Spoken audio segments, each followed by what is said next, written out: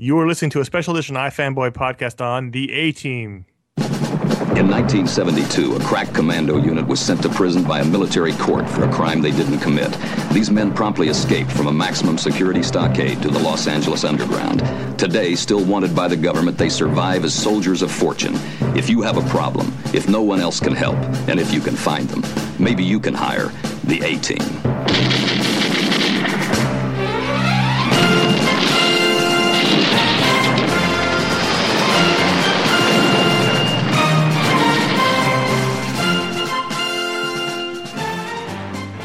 Hello and welcome to a special edition iFanboy podcast. My name is Conor Kilpatrick and I am here with Ron Richards. Hello, Conor. And we are talking about the A-Team. The A-Team movie. We weren't sure if we were going to do a podcast about this. Well, we decided to do it. Why the hell not? Hell, there are A-Team comics being published right now. It's a little crossover-y, you know? Plus, you might be surprised to notice if you go to see the film that it's produced by Top Cow Productions. Yep, Mark Silvestri was an executive producer, I believe, listed as that. So apparently they have the movie rights to it. So there you go. I saw that. I said, perfect. Now we can do it and not worry about Doesn't explain why Top Cow's not doing the books, though. That is a good point. Who knows? We do at fanboy.com. Normally we talk about the comic books of the week. Every once in a while we like to talk about the films that come out, the comic book related films. And since there are A-Team comics, as Ron just alluded to, here we go. Let's talk about the A-Team. Yes. Now, you were a big fan of the A-Team as a child? Oh, absolutely. Ron? Oh, absolutely. Childhood memories of watching the A-Team and loving the antics of Face and Murdoch and tolerating BA and wondering who this old guy that was with them was. The late, great George Peppard. Yes. Yeah. No, but loved it. I loved the whole run of the show. Loved everything about it. Loved the one and doneness of every episode. The on the run. The military fugitives who will help you if you can find them. It's up there with the great 80s action shows that just really, like, honestly, The Human Target is like the closest to it now. Yeah. Like no show. Absolutely, the fun action, Yep. the funny action. It's kind of like Burn Notice. Actually, there's a lot of those USA shows are kind of in that similar vein, but there's no more network shows except for Human Target. Yeah. I'm actually reading something interesting today. At its height, and this tells you how different the TV landscape is now and between 20 years ago. At its height, 40 million people a week watched A-Team. Wow. Which is nowadays a huge show is 30 million. That's like a rarity. That's like a finale, or that's a big deal. That's like a CSI in its heyday, or American Idol in its heyday. But 40 million people a week watched that show. Wow. I was a big fan. The theme song is one of the all-time classics. We talked earlier in the year about The Losers, which was the film based on the comic book from Vertigo. And which had a lot of A-Team comparisons, you know. It was sort of a homage to the A-Team. So this was an interesting year because we had basically two of the same film, and the idea in this film is similar to The Losers somewhat, and similar to the original TV show in that there's this group of Alpha Team, A-Team soldiers who are in a unit, and they get framed for a crime they didn't commit. And then they have to try to clear their names and capture the bad guys. That's basically the plot. Now, now going into the movie, I was somewhat tentative, or kind of somewhat scared, because I didn't know how they were going to play it. Like, I was afraid that they were going to play it tongue in cheek and kind of self-aware and be like, we know we're doing this 80s movie, and kind of send-up-y kind of style. Like, that was my worst fear. Mm-hmm. And I was happy to see they didn't do that at all. Well, if there was a Exhibit A for balls to the wall filming, this would be on Exhibit A. This is Joe Carnahan wrote and directed it. Well, lots of people wrote it. It was like well, Stephen Cannell was involved too, right? He was a producer. Yeah. Although probably just because he created it, but he was involved in producing it. Yeah. He's aware of it. Carnahan makes big time action films. He started with Narc, that sort of small indie film, which was really good. And he's done Smoking Aces. Yeah. This was fun. Well, I'm gonna go out there out on a limb. We're gonna say right out of the gate, I can't find anything wrong with this movie. I had so much fun. Watching this movie that as soon as I got out, I texted you and I said, "You've got to go see it." Because you were on the fence whether you were going to go see it, and we weren't even sure we were going to do the podcast. And I was like, "Fuck, you got to go see it." It was so much fun. Yeah, I think that's what you come away with. It's not Shakespeare, and it's not penetrating the human condition, but it's so much fun. Right. It is fun from the opening scene to the end scene after the credits. It is fun all the way through. I mean, it's funny. It's action packed. It's over the top just enough so you're in on the joke. I mean, they're not trying. It's almost a cartoon in real life form. Yep. But just enough where it's not ridiculous. At least too ridiculous. I mean, it's the original show was kind of cartoonish. This is kind of cartoonish. I mean, this is ridiculous stuff they do, but it's so much fun to watch. You don't care. Yeah, I mean, there was heavy comedy in the first series mainly with the Murdoch character, with the crazy pilot character that played by Dwight Schultz. Yeah. Genius. One of my favorite characters of all time, by the way. Murdoch. And Dwight Schultz himself. Yeah, right. As Murdoch, he was just so good. But so that there's the comedy element were there. And I found it fascinating how they were able to balance this they repositioned the origin. I thought was interesting. Really, I'll get to nitpicks in a little bit. But they repositioned the origin. They show the team come together. They establish them in now, 20 years after, the 80s, they gave them a believable way that they would operate, they worked in Iraq and they worked in the current state of the world. And the action and the military and all that sort of stuff was there, but they were able to weave in the comedy in a way that was natural, that was seamless, that didn't seem forced. Well, I think what it came from, at least what I was watching and I thought, is that it seemed like everyone was having a great time. Yep. And whether or not they did or not, that's the feeling that came through. Everybody from Liam Neeson to Bradley Cooper to Charlton Copley, not so much Quentin Jackson, who apparently didn't have a good time, but everyone else seemed like they were having a good time. Yeah. And that rubbed off on you watching the film. Even your buddy Patrick Wilson, who played he was interesting. Played Lynch, the CIA agent. He seemed like he was having a good time. Everyone seemed like they were having a good time, and that made you feel like you were having a good time. Yeah, Jessica Biel wasn't having a good time, but I think she was the hard-nosed character, but yeah. Even then, it just felt. I mean, I know someone who knows someone involved in the production. They were making it up as they went along. And good for them, because they came away with a film that was pretty cohesive. Yeah. It tracks pretty well. Yeah. And it seemed like they're having a good time coming up with it as they went along. So for me, for me, it was just so much fun, and I think right now that's what I needed. Yep. I needed to go to the movie theater and laugh and be like, that was crazy. And that's exactly what this was, right? I mean, from the over the top action sequences, like what we saw in the trailer, the tank scene was and I was a little annoyed because I felt as if the punchline of that was given away in the trailer, but that tank scene was so worth it, was so good. I mean, and it makes no sense, and that's fine. It doesn't have to make sense. It just has to be fun. Yeah. And that's the kind of film you have to reset your expectations. And to me, again, this is similar to what we said about The Losers. To me, this all rested on the main cast, who I thought were great. Yeah. Quentin Jackson wasn't, of all the ones, not a professional actor. He's a fighter. Yeah, but I don't think he was. And he was fine. He wasn't as good just delivering his lines. Occasionally, he had trouble getting them out. Right, but other than that, he was fine though. Compare him to Mr. T. Right. I mean, Mr. T wasn't fucking Laurence Olivier in the 80s. I mean, he barely, you know what I mean? And so I thought Quentin Jackson was fine. I mean, for me, if you're looking at the A-Team itself, I thought that, Charlton Copley or whatever, nailed Murdoch. He stole the show. He was great. And then so he was my favorite. And then after him was Bradley Cooper as Face. I thought he nailed the suave, the face man of the group. He totally was channeling Dirk Benedict perfectly. I still struggle with Liam Neeson in the Hannibal role.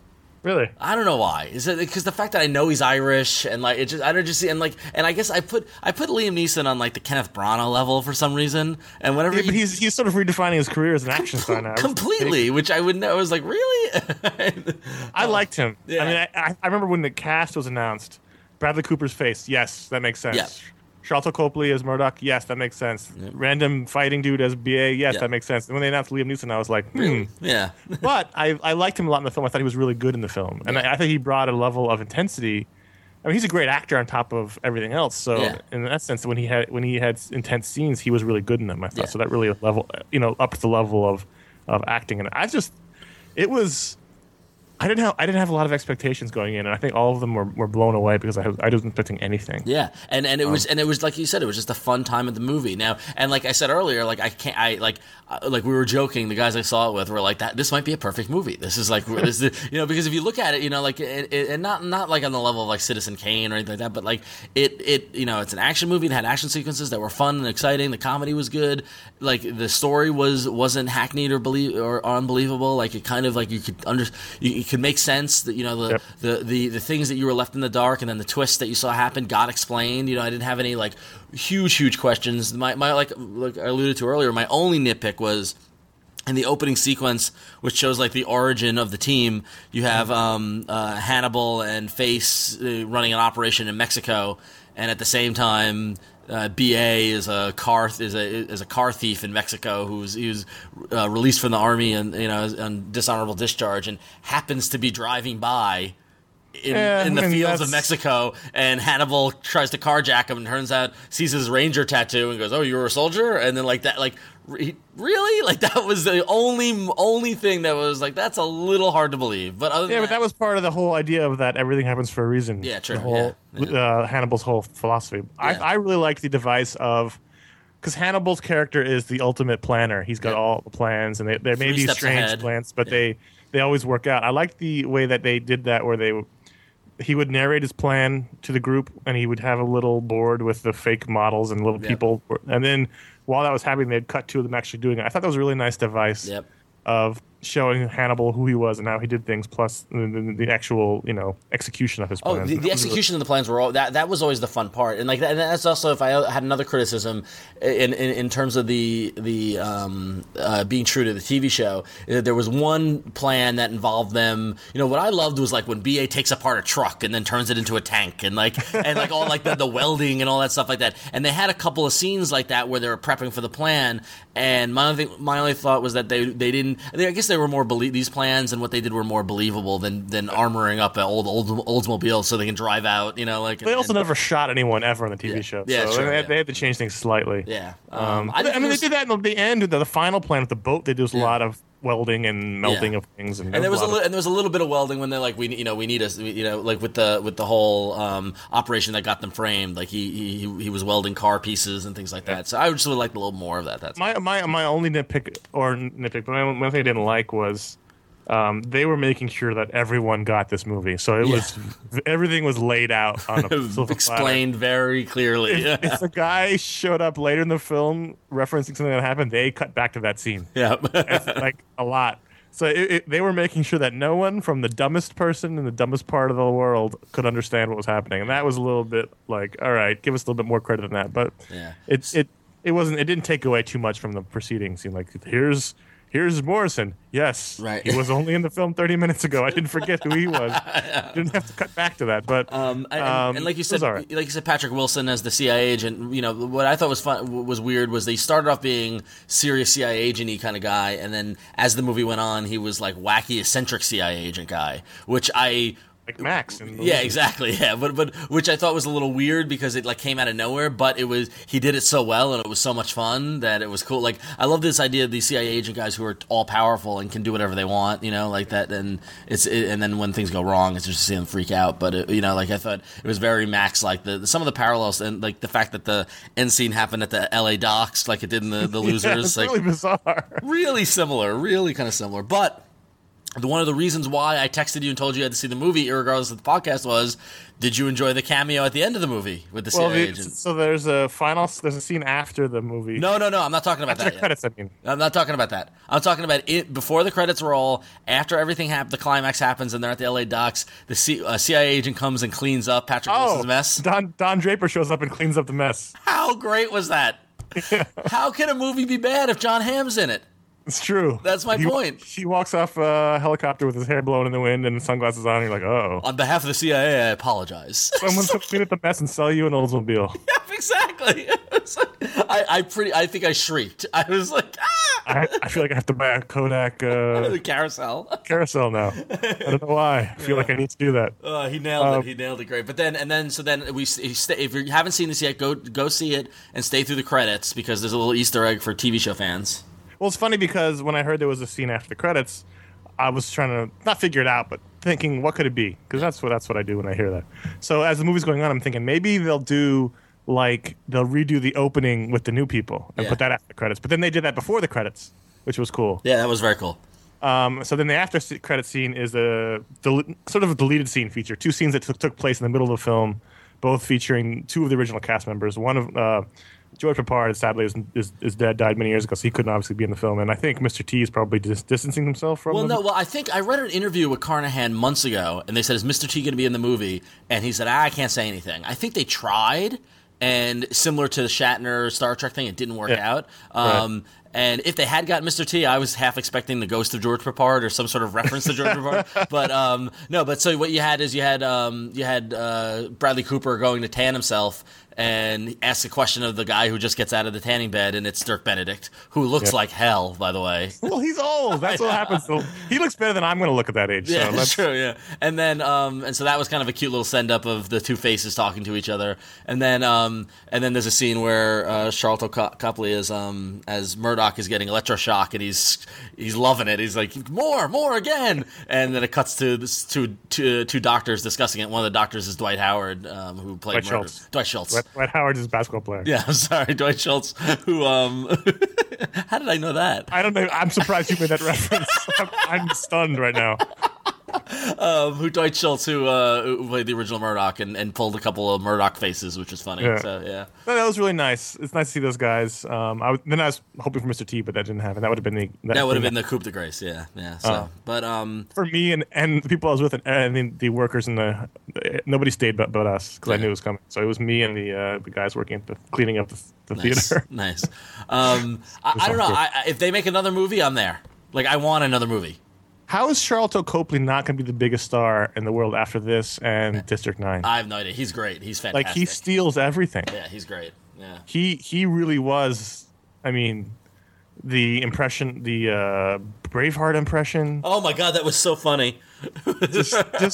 And he was very funny. Yeah. And he's sort of effortlessly funny, and it was really fun. And Bradley Cooper was great too. I mean, there's a reason why he's a movie star now. No, Bradley Cooper's great. I'm a huge Bradley Cooper fan now. After The Hangover and this, I'm all about Bradley Cooper. Not in a straight way. But which by the way, no, I mean in a straight way. By the way, he is shirtless in a lot of the movie. It was if I looked like that, I would never wear a shirt. But I'd go to court not wearing a shirt. I'd be turned away from restaurants. I loved when so they get the book thrown at them, they get court-martialed, they get sent to prison, and then Hannibal, decides to go clear their name, and the breaking them out were all the various breaking them outs were awesome, but the best one was breaking out Murdoch of the mental institution in Germany with the 3D glasses. That was great. It was see, that could have been the opportunity to reference George Papard. They could have had the movie feature him. Yeah, exactly. Yeah, the Greater Just Escape. Like in Incredible Hulk when they referenced what's his name who died. Bill Bixby. Bill Bixby. Yeah. So, but just a lot of fun. I mean, this is totally. I don't want to say turn your brain off because that's dumb, and this movie's not that dumb. No, it's escapism. But just go to if you want just a big, funny, loud action movie and you want to be entertained. This is the movie so far of the year. Absolutely, yeah. I mean, this was so much fun. I would totally see it again in the theater. It was, to the Ron's dad test. I talked to my dad today. I said, you got to go see it. So, it was just go 2 hours of action and comedy, and that works. It's not, don't roll your eyes at the A-Team and don't be like, oh, this 80s, they don't have any original ideas. Like, it's a good idea. It's Stephen Cannell's had a good gem of an idea back in the 80s, and it's nice to see it resuscitate. And I also like that they didn't hang on to the past. Like, in the beginning of the movie, BA has the black and red van, and they get rid of it in the first 10 minutes. Yeah. Like I thought that was good. Like, just get it back, put it behind you, But it was great. I loved it. I'm so glad I saw it. I'm so glad you saw it. It totally outshined my expectations. So definitely go see it. Definitely. I hope we get more. It's getting its butt kicked to the theater right now, but hopefully it'll shake out with enough money to make a sequel. If you saw this movie and you think, wow, I'd like to see more A-Team, and you have Netflix and you have streaming, they've got the entire series on Netflix streaming. Yeah, so go do that. And also, if you like these kind of incarnations, actually the comics we were talking about on our other podcast, the comics aren't too bad. No. So IDW has the license, and they've been doing little one-shots about the characters and stuff like that. I would check those out. The character issues that were tied to the movie with the movie characters on the cover, those were the good ones. Yeah. But yeah, this was just. I'm glad you made me go. I mean, I was gonna go anyway, but I'm glad you told me to go. It was. And I wanted to do this podcast, so it was great. So if you saw the movie, go to iFanboy.com and go to the post about this podcast and tell everybody what you thought of it. If you disagree with us, I know we'll probably get a lot of flack because it has like a 52% on Rotten Tomatoes and stuff like that. But I don't care. I had fun. I've seen nothing but good reviews for it in the papers and things that I read. Yeah. All right. Like Entertainment Weekly gave it a B+. They got a good review in the paper. Yeah. I mean, I think it works. It's just fun. Yeah, exactly. Something we said about a fun action film with a charming cast. And that's basically what we said about The Losers, but I think this took it up a notch. Yep. Yeah. This outshined The Losers a little bit, I think, but only in a sentimental factor. And they're also different. They're also different films, sort of. Well, not really, but they're different kinds of tones to those films. Yeah, totally. So everything else is kind of the same. Cool. So if you have any questions or comments, shoot us an email, contact@ifanboy.com. Follow us on Twitter, twitter.com/ifanboy. And our next movie will be next week, right? Jonah Hex. Jonah Hex rides in the theaters next week. See what I did there? Rides in the theaters. Gatling gun horse. Good. Well, Gatling guns, maybe. I'm fearing that Gatling gun horse will be the new Luma Fate. The Luma Fate makes no sense. I can understand the Gatling guns attached to your horse. Yeah, maybe the rising the dead with his touch is the new Luma Fate. Yeah, that could be. I don't understand how a horse wouldn't buck and run with a Gatling gun attached to it shooting. It's heavy, isn't it? Yeah. Let's deal with that for next week. Yeah. All right. Not get ahead of ourselves. So until next time, I'm Ron. I'm Connor. We love it when a plan comes together. Absolutely.